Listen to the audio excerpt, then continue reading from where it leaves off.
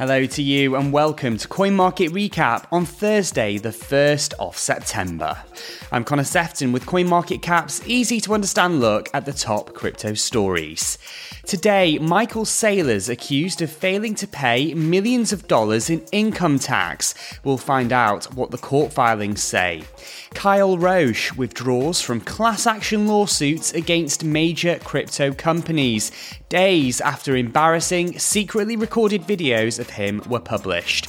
And OpenSea becomes the latest crypto company to support Ethereum's proof-of-stake blockchain as the merge nears. Give our show a follow on Apple Podcasts, Spotify and Google Podcasts, and you can get in touch with me on Twitter as well. I'm at Connor Sefton. CoinMarket Recap. Bitcoin spent most of Thursday morning below $20,000, down 1.5% on the day. At the time we're recording this, it's trading at $20,011. But to our top story today, Michael Saylor's being sued for tax fraud.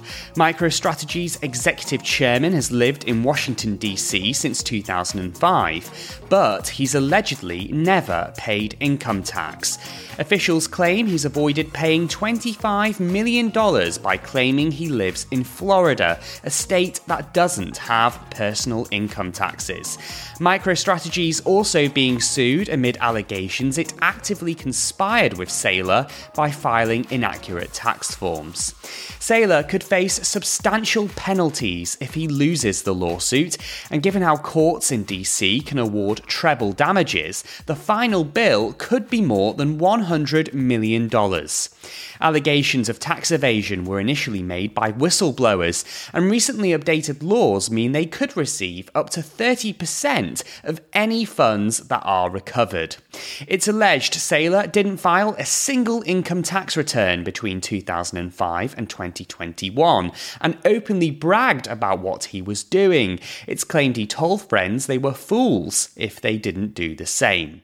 A court filing says that, given how he's a highly educated, sophisticated businessman and a billionaire, Saylor would have known that living in DC meant he was obliged to pay these taxes. Well, the court filings are colourful, to say the least. For tax purposes, you count as a resident if you live in DC for more than 183 days a year. And the whistleblowers claim Saylor's left a trail of information that proves he spent the majority of his time there. His preference for flying in MicroStrategy's private jet means flight records show exactly when he left DC and when he returned. Saylor held frequent open bar parties at some of the city's finest hotels, and they were regularly covered by local newspapers. His social media posts, where he described a luxury penthouse in Georgetown as his home, are tagged in DC. It's alleged he was physically present in Washington for 251 days in 2019 and spent just 28 days in Florida.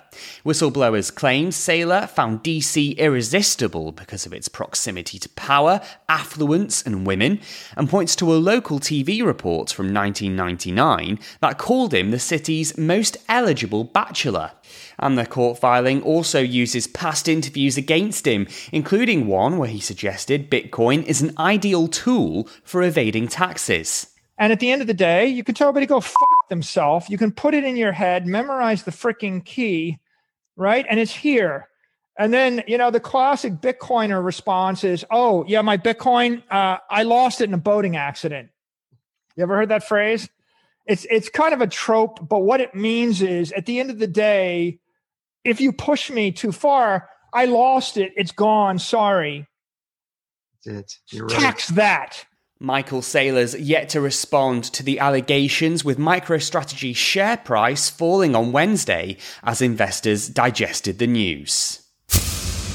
Other news today now, and a high-profile crypto lawyer accused of having a secret pact with a blockchain company has withdrawn from a number of class action lawsuits. Secretly recorded videos of Kyle Roche were published by CryptoLeaks. They show him boasting that he sues half the companies in the industry, and in another he describes juries as 10 idiots. A CryptoLeaks investigation had claimed that his law firm, Roche Friedman, was working with Avalabs to attack attack rivals and harm the crypto industry. Karl Roche has now withdrawn his name from cases brought against Tether, Bitfinex, the Tron Foundation, and the company that runs BitMEX, with court filings revealing that the lawyer is no longer involved in Roche-Friedman's class action practice. However, the cases are still expected to go ahead. Earlier this week, Roche had said the CryptoLeaks report had contained illegally obtained and highly edited video clips, and claimed he was victim of a deliberate scheme to intoxicate and exploit him. And OpenSea's become the latest big crypto business to throw its support behind the merge. The world's biggest NFT marketplace says it will only support non-fungible tokens based on Ethereum's new proof-of-stake blockchain. It comes as a small number of miners threaten to fork the network and create an alternative form of ETH that continues to be based on a proof-of-work blockchain. In a statement on Twitter, OpenSea warned forked NFTs won't be supported or reflected on its website. It also says it's preparing for a smooth transition to proof of stake in the middle of September, and no major issues are anticipated. Tether and Circle, the two biggest stablecoin issuers, have also said they'll be solely supporting the upgraded proof of stake chain. That is it for today's Coin Market Recap. Please do leave us a review if you've enjoyed today's episode. There's plenty more crypto news and features on our website over at coinmarketcap.com/Alexandria. I'm Connor Sefton, thanks so much for listening, and we'll be back with more news tomorrow. Bye-bye for now.